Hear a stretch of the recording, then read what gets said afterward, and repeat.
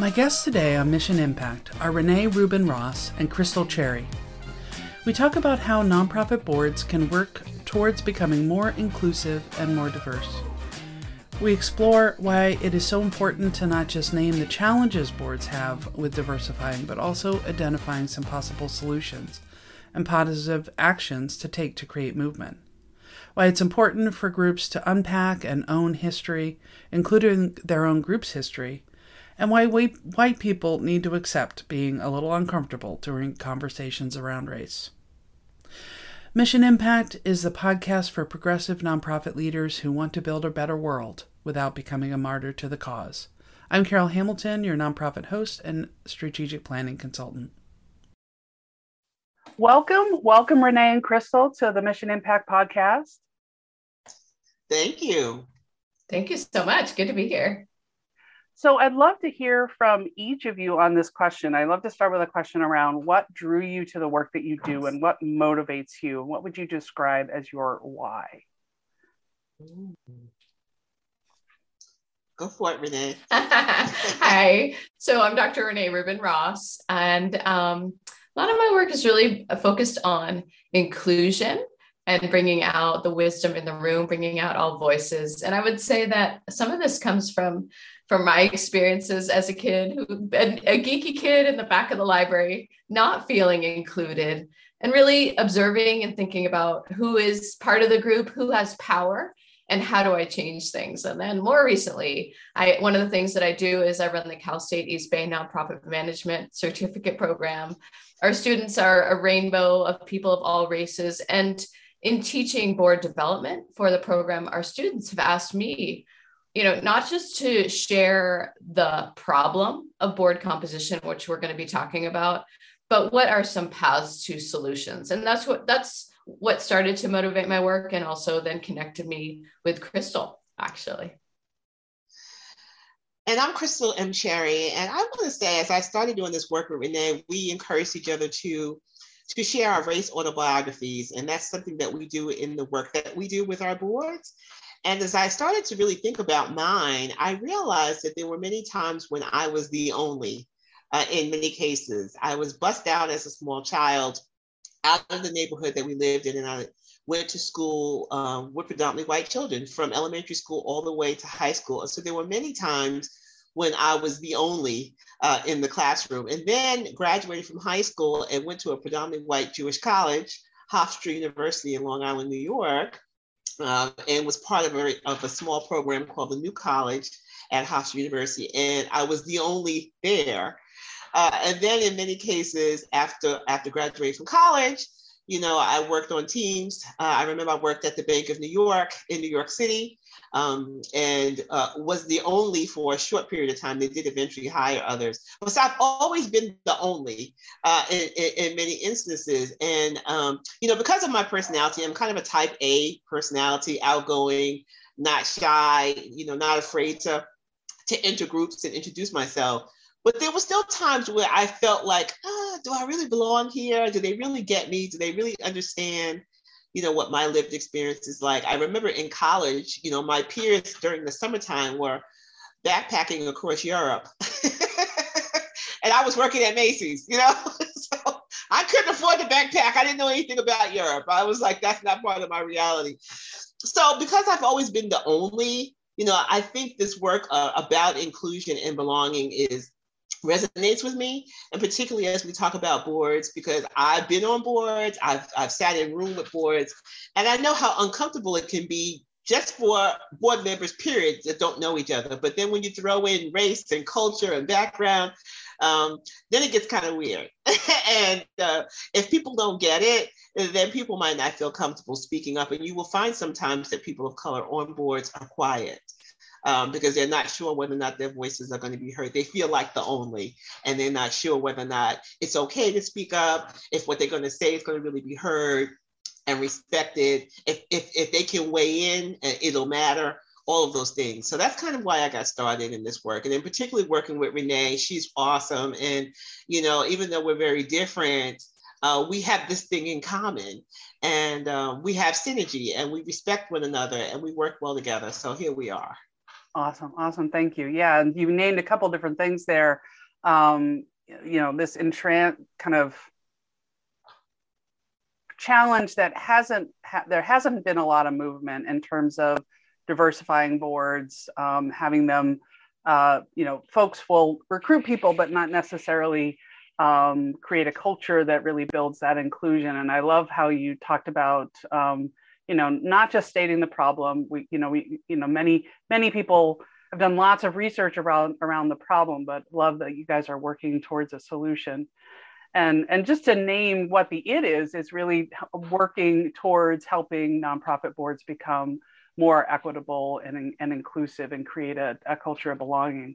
So what would you say are some common challenges that nonprofit boards face? Carol, I just wanted to just appreciate what you just said, which was you said equitable, because sometimes we hear people, when we start working with people, we hear them say, oh, you're trying to make boards more diverse. And I just really want to call that out and say, from everything, we know and we've heard and all that, without the kind of the pieces around culture and around understanding how boards are connected and how all of us are connected to the larger inequities in our society, we're not going to make much progress. So we do talk about inclusion and equity a lot too. So thank you for that. Yeah, I appreciate you calling that out. And I was reading recently, and I'm sure others knew this way before me, but how the whole language around diversity came about was basically white dominant corporate entities wanting to avoid the whole conversation around race and wanting to call it something different.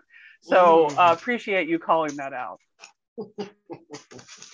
So what would you say are some common, I said, I appreciate that you don't just name the problem, but let's just say, what are some of the common challenges the boards have in working to be more equitable and inclusive? Well, we talk about knowledge gaps. So often things happen, and then some people, and it is often the white people, don't really understand what just happened. So very concretely, we had a board that brought us in. And they had some contentious conversations. There were several women of color who left the board. And when the organization reached out to us, they didn't say, this is what happened. They just said, well, we need some consulting. What do you say? You talk to us, you support us. And then as we got into our interviews and all of that, we started to learn that there had been some really hard conversations and interactions. And even after this happened, the people who were involved still didn't understand why that they never really went back to those people and said, hey, is there something we can do to bring you back?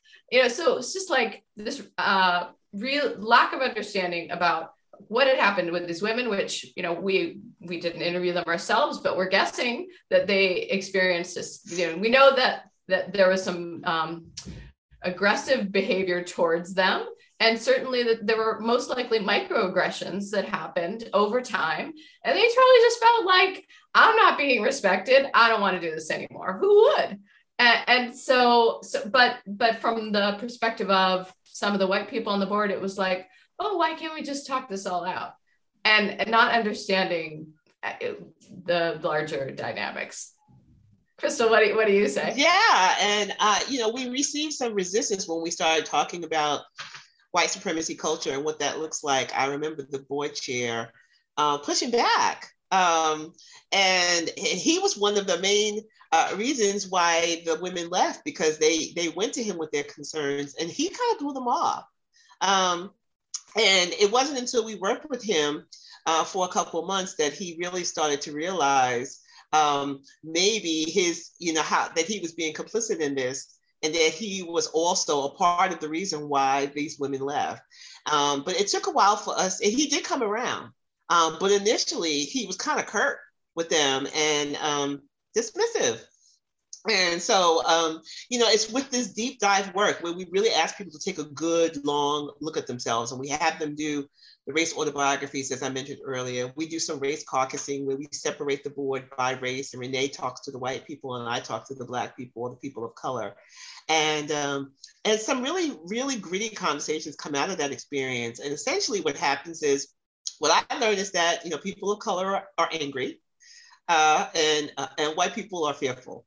And so when we come back in the room, we realize that, unless we start having these conversations where white people really can they're confused and fearful. They don't know what they don't know what to do. They don't know how to fix it. They feel shameful. They feel like we're trying to put them on blast and make them embarrassed. And they're like, I wasn't there. I'm not responsible for what happened. I wasn't there during slavery. And that's one of the things I tell people, to disarm them. None of us were here when slavery happened, right? So no one's pointing the finger at you and you and you. What we're just asking you to do is to own the history and to accept the fact that because of what happened, some people live a certain way and some people don't. And that still has ramifications hundreds of years later. And while neither of us were there, I still struggle with some of the disadvantages of what's happened to my people. And maybe Renee has some perks and bennies, some privileges that, she got because of her background and because of the color of her skin. So we just want to call people out and say, listen, we're not trying to make you feel bad individually. We just want you to see it, own it, and not ignore it anymore. Yeah, thank you. Appreciate that. You mentioned something that you do with boards, a race autobiography. Can you say a little bit more about what that is and kind of what comes out of that conversation?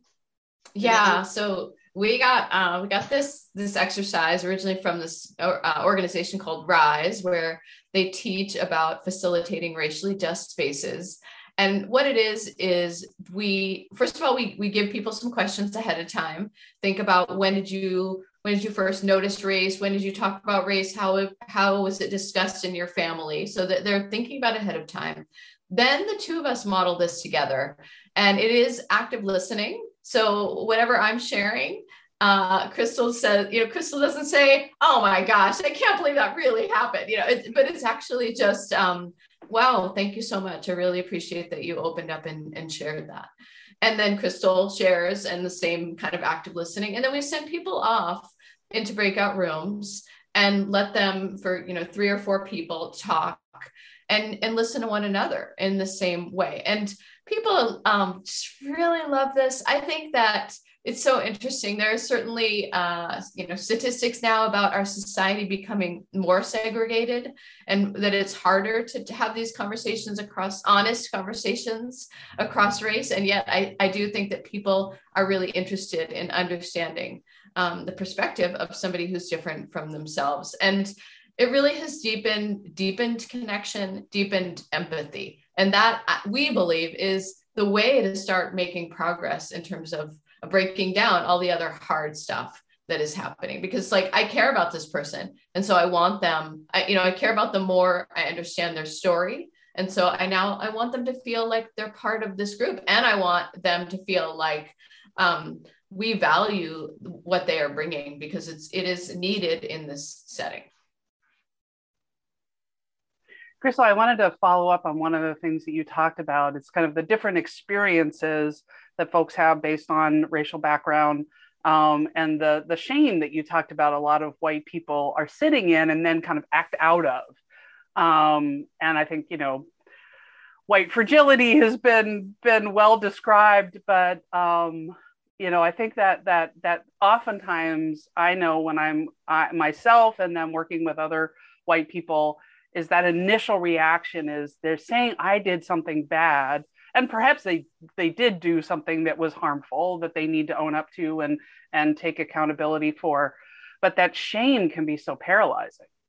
Yeah, and so what we've learned is some white people, they don't want to feel uncomfortable.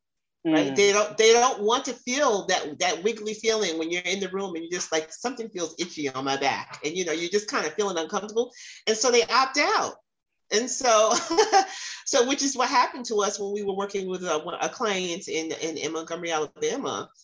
We had a client where Renee and I were doing some deep DEI training with, and it was a large group, and it started out, I don't know, 32 people or something like that.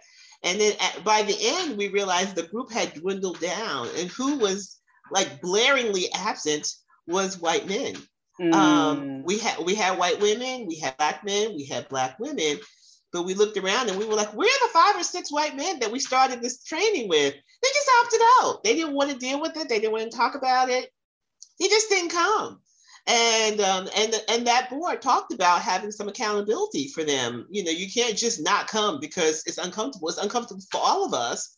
But if we're really serious about trying to change our culture, then we all have to sit here and deal with, this discomfort, and they just opted out. And so I think that's why, people of color are so angry, because white people want to just opt out. They don't want to teach their kids about it. They don't want their kids to feel uncomfortable. They don't want to feel uncomfortable. And we're just saying, you have to look at it. You have to look at it in the face. You have to own it, and not own it like you're personally responsible, but own it that this is just a reality of what's happened to us. And I mean, definitely that white privilege of, just being able to opt out and being able to kind of say, oh, I'll worry about that tomorrow. And obviously it's not the experience of most people in the United States. So yeah, I really appreciate that. And it's just seeing that as an unfortunate dynamic. Yes. I was going to just add on to that many of us believe that our society is better when people of all races can thrive, and really understanding like that's the vision. And so it's like, well, what needs to happen in order to move towards that vision? And a great book on this is The Sum of Us by Heather McGhee. And it's funny because we just did a webinar for Network for Good, and we were talking about this, and it was all about building belonging. Right. And we talked about it a lot in terms of race and how, people of all races should feel like they belong on a board, and belonging is very specifically, I am part of the circle. And then a colleague of mine just listened to this webinar and said, oh, wow, this really applies to the people who feel left out, to the white people who feel left out. And I was like, yeah, that's exactly right. Because what this is saying is, when we think about all the people in our society and everybody feeling like there's a sense of belonging, you're thriving, it's actually good for everyone, right? So I know that there's so much fear around this, as if something is getting taken away. And that's the white people's fear. But at the same time, it's like, well, what is the positive vision? And I, for myself, and in this work and what we talk about, how do we keep holding that positive vision and for ourselves, for our clients, for these boards? I could go on this longer. But our society perpetuates this. I mean, we have this capitalist society, we have this patriarchal society, and this whole thing about if you gain, I lose. Right? It's not like we can both get there. I can't have nice things and you can have nice things, right? If I have nice things, that means that you're going to have less nice things. And that really is what the bottom line is that, it's this competition. I have to maintain power. I have to maintain, influence. I'm the one that has the money and I'm pulling the strings. And if I give him the opportunity to pull the strings, that means I'm going to have less power. And that's essentially what this book, The Sum of Us, talks about. But that's really the root of what's going on with this whole diversity, equity, and inclusion thing. Boards have been historically white male, right? They have been the ones that have been making there's 64 million board members in this country. They have been the ones that have been calling the shots about how nonprofits have been operating, how the monies are being spent, decisions on what happens to Black and brown children, what happens to women who are pregnant, what happens to, and all of the things that we know, all the missions, the causes that are out there in the nonprofit space. These boards, who have been historically white male, have been the ones that have been making the decisions about what happens to millions of people. And now what we're saying is, hey, wait a minute, the world doesn't look like it used to. And there are more brown people in the world than there's ever been. And how dare you make decisions? Hello, does this sound familiar? How dare you make decisions about me without allowing me to weigh in on those decisions? And so now we're saying, move over and let other people who actually come from the communities that you're working with have a say in what happens to them. And the white folks who have had that power is saying, I don't want to move over. I mean, I know, right? It's politically correct to say you should have a seat at the table, but I've always had the seat.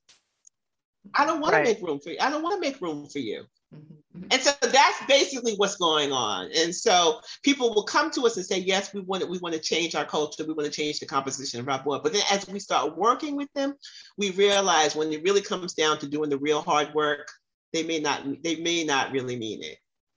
Yeah. And I feel like a lot of organizations and boards fall in the trap of the diversity piece of, we want to recruit, people beyond white men or white men and white women to be on this board. And they actually don't think about how they need to shift in terms of their culture and be more open. And I also, I'm 100% with you, Renee, on that's the vision of where we want to go. And sometimes I'm a little fearful that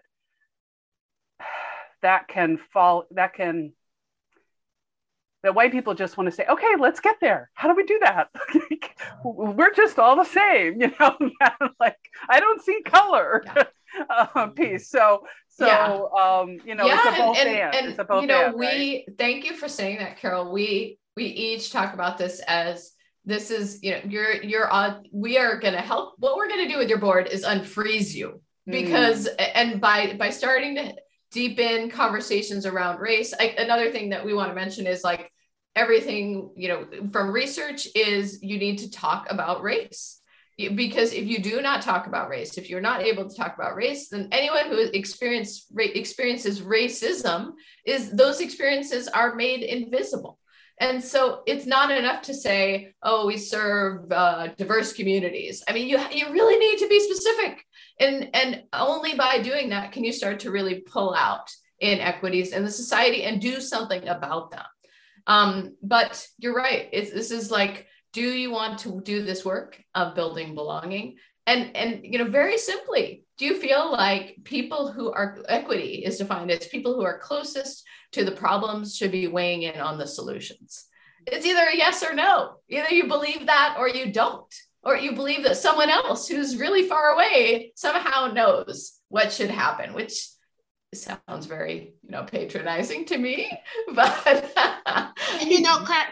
Carol, while we focus primarily on race, when we talk about diversity, we talk about all the isms. Not only just color and background and ethnicity, but able-bodied versus disabled, right? Cis, straight, white, heterosexual against, people of color who are LGBTQI, right? And so when we talk about diversity, we're just talking about difference, right? Coming to the table being different than what has normally been at the table. So Renee and I focus a lot on color and race and background and ethnic, background, but we're really talking about it all. So I don't want us to just be pigeonholed to talk specifically about race, which is our focus and which we think is really, really, of course, obviously important. But when we start talking about belonging, we're talking about all those isms, right? And all those individuals who are historically left out to be at the table in the boardroom. Yeah, absolutely. And I just think it's 100% in what you're saying. The language around belonging, probably, I would guess, I could go out on a limb and guess that almost everybody has had an experience of feeling left out or feeling not like they weren't they didn't feel included. And so being able to connect into that just at a basic human level is really helpful. And I think, starting with race, it's kind of, it's so deep in our history in terms of the U.S. specific context. But I think, I think there are folks around the world who actually listen to this podcast. And so I always make a point of saying, we're talking about this from a U.S. perspective, but at the same time, I don't think it's a uniquely U.S. problem either. So, so what would you say are some first steps? You've talked about some work that you've done with different clients. What are some first steps that boards can take in terms of becoming more inclusive? So again, one of them is deepening one's ability to talk about race. And that might mean understanding who is on the board. One of the really, another thing is getting a sense of whether people feel belonging. And I told the story not long ago about, we had this conversation with this man named Carl, this white man named Carl, and we said, well, do the people on your board feel belonging? And he said, oh yeah, of course they do. Of course they do. Everybody feels so much belonging. And then I said, well, how do you know? And he was like, well, I don't know. I mean, I asked my 3 friends, and they all said that they feel belonging, like, well, there's another 20 people on the board. Do you know anything about it? Oh no, but I'm sure they feel belonging, like, so what we do when we come in, we do some kind of assessment that is interviews and a survey. And there's, we're a cross-race team. Sometimes people feel more comfortable talking to one or the other of us about what's going on, and we're listening, and then we share everything back. And one of the principles is, even if there's one person who has some information, that person might feel like, wow, this is a super welcoming board if you're white, but I am, I'm Black, I'm a Latino, I'm Asian American, I don't feel welcome here. You got to listen to every single voice and really understand what's going on. So first, just getting a sense of what's happening. Yeah, I think that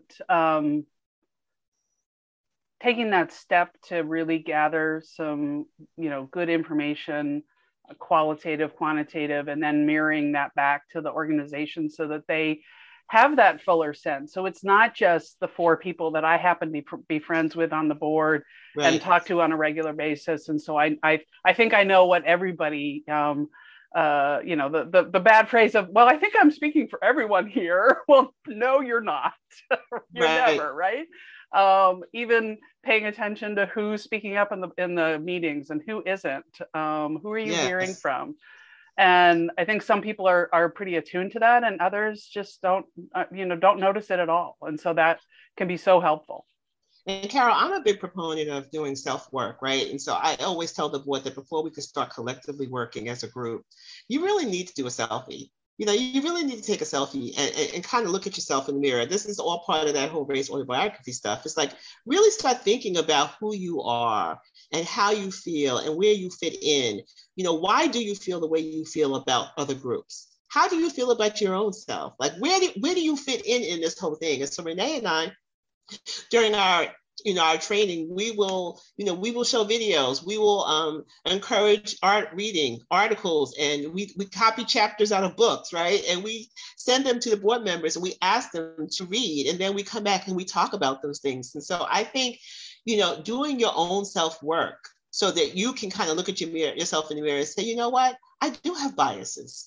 I do feel this way about this group of people. I have heard, certain things, and I believe that, and so really kind of breaking that down to kind of see where you stand in this space, and then come back to, is that really how I want to be? Is that really how I want to navigate through this world? And maybe there are some stereotypes that I've bought into that are not true. And so I think when we start to really take a real hardcore look about who we are and how we're behaving and how we may be contributing to what the perceptions are about groups, if we can really get people to really see that and start breaking that down, I think that is another next step to coming back together in the room as a group and saying, okay, I looked at myself, I've had the conversations, I'm ready to come and talk to you all about what's happening with me, and then how we can together work as a group to maybe make some change. And I just wanted to add, going on to that we model that ourselves. Like as a white person, I feel like I need to keep learning. I need to keep listening. I need to keep stepping back. I have my own communities of places where I learn as a facilitator and trainer, and that are centering BIPOC, Black, Indigenous, people of color in this work. And so that's really a suggestion that we make for the white people in the group too, is, we're going to give you some resources and we're going to share some great information, but there is often a lack of awareness about bias, about racism, and that there's some real catching up that the white people in the group need to do. And so, we support them as much as we can, but this is where we do say, all right, we're going to unfreeze your group, and you're going to need to keep talking about this. And it is, if we took 400 years to get to this place, it's going to take a long time to untangle all of this. Right.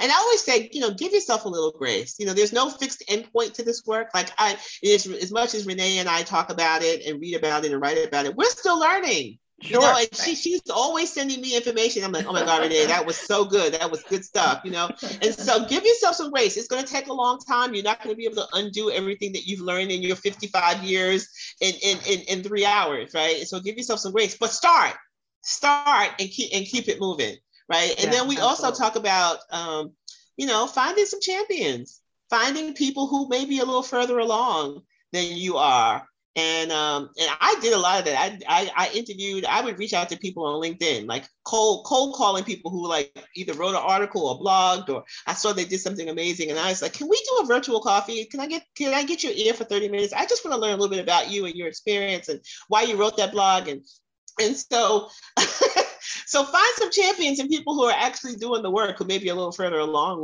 than you, and see if you can get some perspective. Renee, do you want to add anything about that? Well, I will say that I think one of the unique features of this training that we do is this race caucus work, because sometimes, so I lead the white caucus, and we come together, we say our goal is to build an anti-racist organization. And we are in doing this, and an organization where all people feel a sense of belonging. But what do we as white people need to work out in order to get to the place where we can come to the table with the rest of the group? And it's really interesting. People talk about can go through some of that shame and powerlessness without wasting the time of the BIPOC people in the group. So we did this with a group, and we had the caucus meetings. We came back together, and then one of the people were kind of looking at each other. It had been pretty emotional, some of these conversations. And so one of the BIPOC men looked at the group and kind of said, "What did you guys talk about?" And we had this woman, we'll call her Emily, and she raised her hand. She said, what we talked about was the shame and sadness that we are feeling about racism and about the impact of racism. And then this man in the BIPOC caucus said, "Well, that's what we talked about too."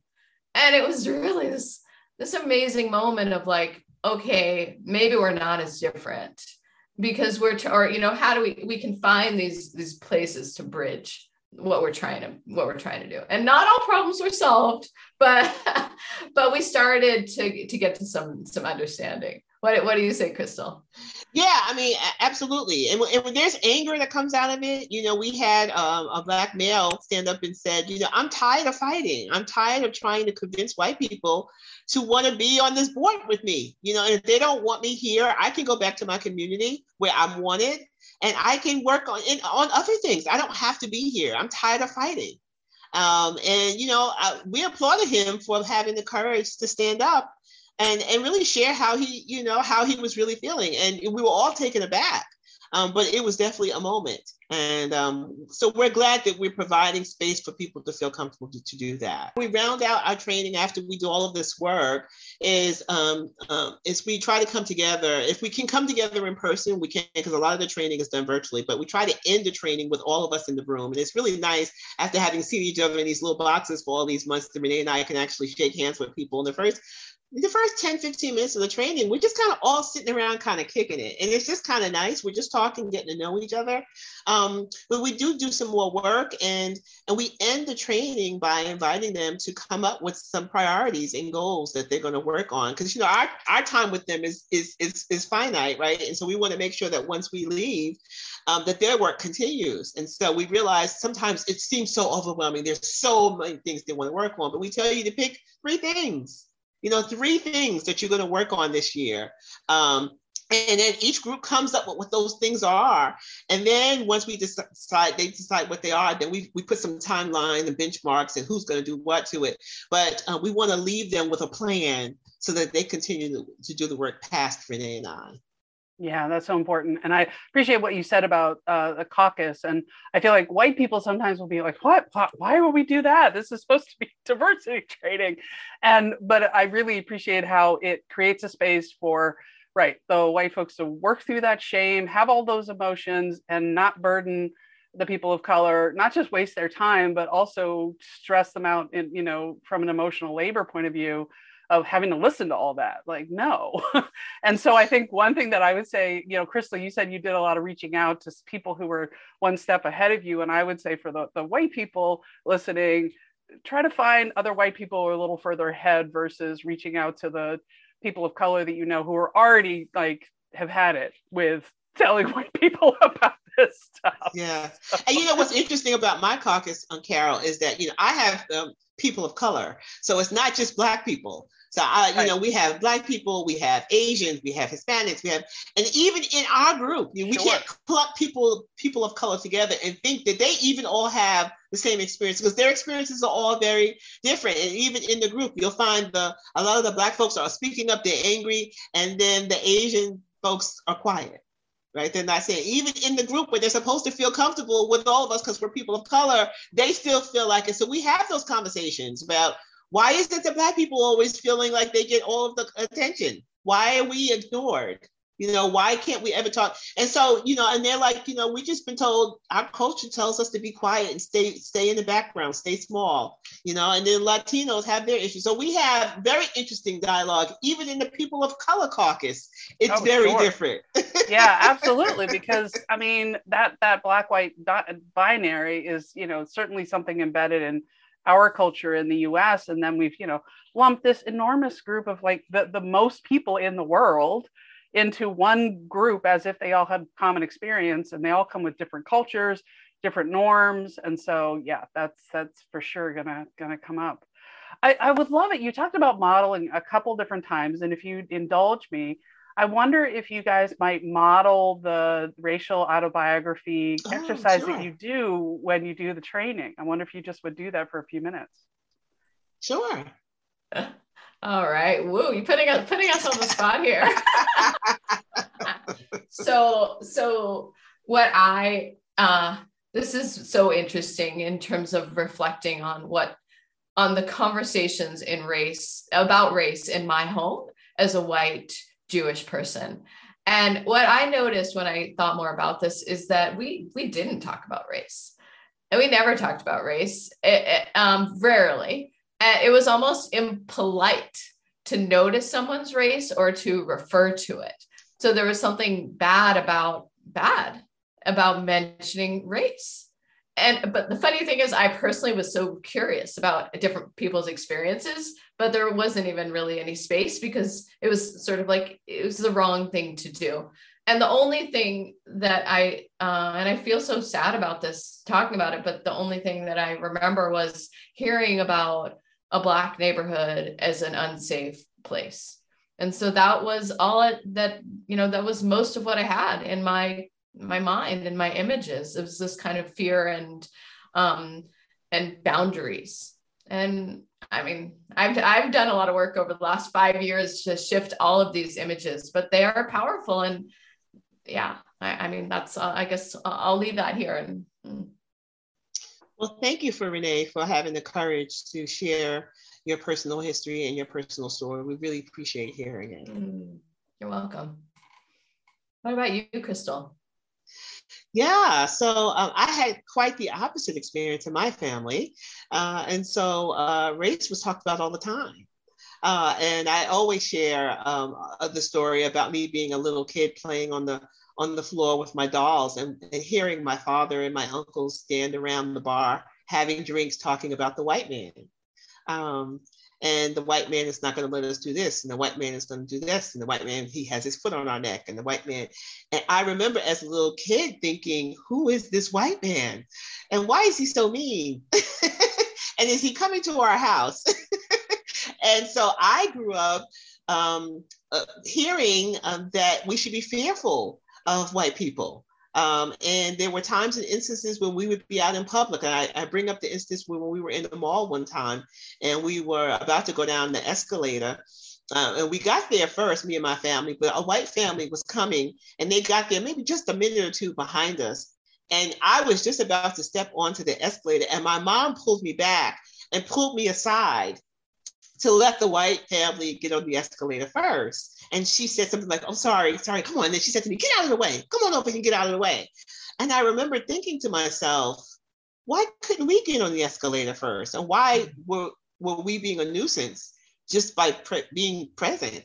The white folks didn't ask to get on first, but my mom felt like it was the right thing to do to push us out of the way to let them go on first. And so I was constantly being fed that white people were superior and that we were inferior and that we should be fearful. And so I didn't even realize that. And then I was bussed out of my neighborhood, which was the message that my neighborhood was not good enough, right? And so I was constantly fed that Black people were not the same as white people. And so I didn't even realize all of that, Carol, until we started having these conversations that Renee and I are having, how much that was inbred in me as a child. And so it's taken me a long time for me to kind of come around to my own feeling of self-love and self-acceptance and self-worth, and particularly in doing this work. Yeah, no, I appreciate both of those much. stories. Yeah, thank you so much. Your story. And since I put you guys on the spot, I guess I'll have to reflect on my own. I mean, I think mine is in common with Renee's, that, race was invisible to me. I grew up in very segregated areas here in, the greater Washington, D.C. area. And then my dad was in the Foreign Service, so we were overseas in Europe. So it was primarily European, although the country's demographics were changing as I was growing up in two different places. And so when I've had these conversations before, and it's been reflected back to me that the time that I noticed race was when there was a Black kid in my class in first grade, right? And so that's when it was an awareness for me. Or when I was on the London Tube and I first saw somebody with dreadlocks, and it's like, what is that? And I was a kid, and so I think I had that experience of a lot of white people that, since I was part of the dominant culture and had so many boxes that check off the privilege boxes, that race to me was pretty invisible and not spoken about.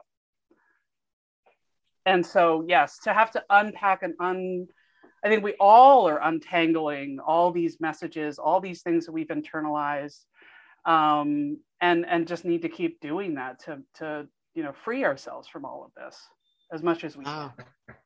Well, thank you, Carol, for sharing that. That's very brave. Really appreciate your sharing.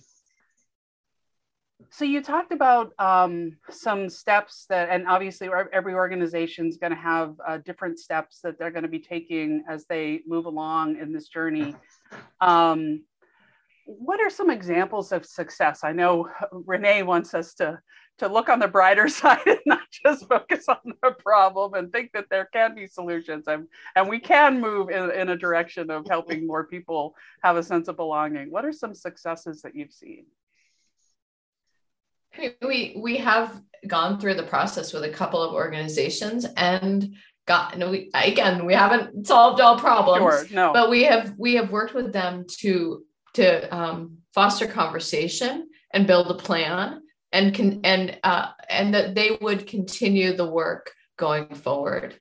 And also we have gotten them to make connections between their work on the board and why it matters to build belonging and talk about race. So, for example, we worked with an arts institution and we started talking about, well, who needs to be served? Who is served now? Where is the organization located? Where are you creating events? And why does this matter in terms of even the future of your organization, right? So it's like, this isn't just about us in the room. It starts with us in the room, but it really radiates outward in terms of the future of your organization, and if you're even going to survive.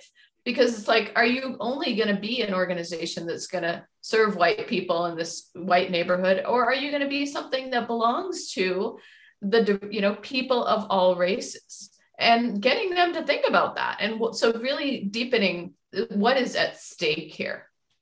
And Renee suggested that, because I think one of the issues that we found with that group was that the Black people in the community felt like, the museum was not located in their community. It wasn't, they didn't have access to it. And so we talked about maybe having a pop-up exhibit and taking the exhibit to them, to their community, maybe in their community center, maybe at their library, maybe in a place where they can walk to it as opposed to having to take 3 buses and 2 trains to get to it. And I know that is something that has been considered. So we're praying and hopeful that they will take some of the things that we said into consideration and maybe try to reach across the lines and give access to the artwork. And also, there weren't many pieces of artwork in that museum that represented those communities, right? And so Renee and I actually pulled out one of them and had them talk about it. But why it was that one, I actually went and visited that museum, and that piece of artwork, which was absolutely beautiful, is on the back wall behind like 4 or 5 different walls. You got to walk in and out. You kind of have to walk in and out of and then on the very back wall, that one piece of artwork representing a church scene of people of color. But if you don't make it to that back wall, if you cut your visit short and you decide you're going to go get some ice cream or something and not make it to that back wall, you're going to miss that piece. And so why is that piece on the back wall, right? And so all of these things, all of these things are things that we brought to their attention. And so prayerfully they've moved that piece, and we'll see what happens. Yeah, and those kind of looking for those glimmers of hope. And I think it's taking away those blinders. So I talked about how for me it was so invisible, and now, I can't look anywhere without seeing the implications. And I think also just like everyone has biases, it's built into the way our brains work. So the shame that people have about those, yes, those are the stories you were told. Those are the stereotypes that are in the culture. But how can you start, questioning those, thinking about it differently? And it's still kind of in, the stem, right? The way back, a part of our brain that's always just looking for foe or friend. And we have to have all those shortcuts or we wouldn't be able to manage in the day. But then it's like slowing down, taking the time, questioning, like taking a pause, saying, ooh, no, that's not how I want to show up. How can I do it differently moving forward? Absolutely. Oops. I wanted to mention Resmaa Menakem, who we just really love his work, a Black man who talks about Black bodies and white bodies and what we're carrying around in our bodies in terms of love and fear and hate and all of this, because this is very much, sadly, and other people have done work in this also, is it can be very much on an emotional level. And that's where, again, we're trying to, in fostering these conversations across race, to try to get people to rewire a little bit, because this is not just intellectual work. Absolutely. Crystal, any final thoughts? And then I'm going to shift gears a little bit.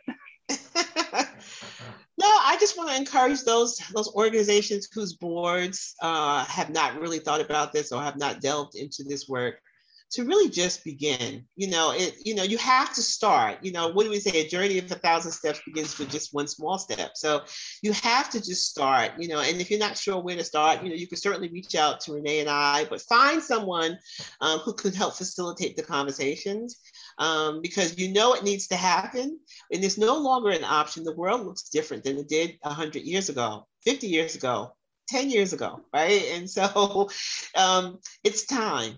It's time for you to do the work. And Renee and I are certainly here to help if you need us. Yeah, there is definitely magic in getting started.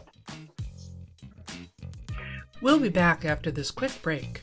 Mission Impact is sponsored by Grace Social Sector Consulting. Grace Social Sector Consulting helps nonprofits and associations become more strategic and innovative for greater mission impact. Download free resources on strategic planning, program portfolio review, design thinking, and more at gracesocialsector.com/resources.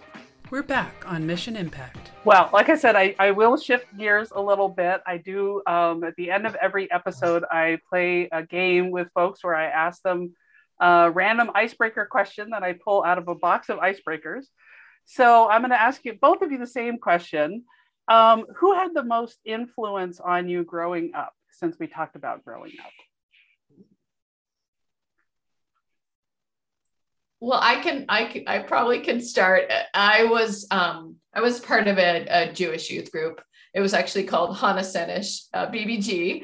And so Hana Senish was a paratrooper who was also a writer who was, died in the Second World War. And I just really appreciated her writing, her thoughts about community and connection and the challenge of all of that, and her desire for a better world, a better and more just world. So someone just, comes to mind at this moment. Yeah, and what immediately came to mind to me was my dad. He just, while he's deceased now, but and certainly while he was not perfect, he had a high moral compass, and he just really just taught us the difference between right and wrong. He always used to say there's a right way to do things and there's a wrong way to do things.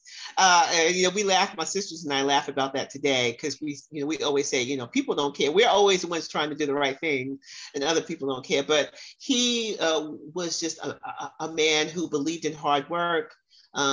He believed that, if you worked hard, you got success. And if you treated people right, then even if they don't treat you right, if you treat people right, then you're doing the right thing. And so I think that's probably stuck with me the most. I can always hear his voice in my head. And so that's what I'm trying to do. I'm trying to do the right thing, Carol. Excellent. I'm trying to do the right thing each day too. So what are you guys excited about? What's coming up next for you? What's emerging in the work you're doing? We got to talk. We're in the middle of trying to write this book. All right. Well, not even in the middle. We're at the beginning. We have been interviewing people about this, and we have our own work, and we have some, a framework that we have created about this work. So we're really trying to write it down. So we're writing a book. We still are offering the trainings for boards. We'd love to hear from people who are interested, and yeah. That's exciting. Well, let us know when the book comes out, and we can add something to the show notes, and we'll put links, to your bios and, the links that you talked about and how to get in touch with you. All of that will be in the show notes. So, but appreciate both of you. Thank you so much for coming on. Thank you so much for the work that you're doing. Thank you. Yeah. Thanks for the invite. Yes, we appreciate you as well. I appreciated Crystal's point that we need to give ourselves and each other grace when engaging in these difficult conversations. It took us 400 to 500 years to get where we are, and we're not going to dismantle these systems and ways of thinking overnight. Yet, it also doesn't let folks off the hook, especially white people, from continuing to examine themselves, their thinking, and how they show up. And to keep stepping into growth and learning. And for white folks to reach out to other white people who are a little further ahead of them on their equity journey, rather than defaulting to reaching out to people of color in their network. That is part of doing your own homework as a white person. I was also struck by the differences in each of our racial autobiographies, of how within white families, Renee and mine, there was little or no conversation about race, and how in many, but not in all ways, it was invisible. And for Crystal, the experience was quite the opposite. The topic was a topic of conversation frequently, and in both Renee and Crystal's story, there was an element of being taught to fear the other. So it is an uncomfortable conversation, especially if you're white and you're not used to talking about race, or even if you were taught it was impolite to talk about or a taboo subject. Crystal's observation that white people come into the conversation with fear and people of color with anger, strong emotions to handle, and uncomfortable emotions to have in the workplace. As a fellow white person, I invite white people to step in and manage their fear and be in the conversation, knowing that you will make mistakes and screw things up. And for all the people of color that I've interacted with, I appreciate the grace, the generosity, and the patience I've observed over the years and that I've been granted. All in many ways probably undeserved. Thank you for listening to this episode. I really appreciate the time you spend with me and my guests. You can find out how to connect with Renee and Crystal, the full transcript of our conversation, as well as any links and resources mentioned during the show in the show notes at missionimpactpodcast.com/show notes.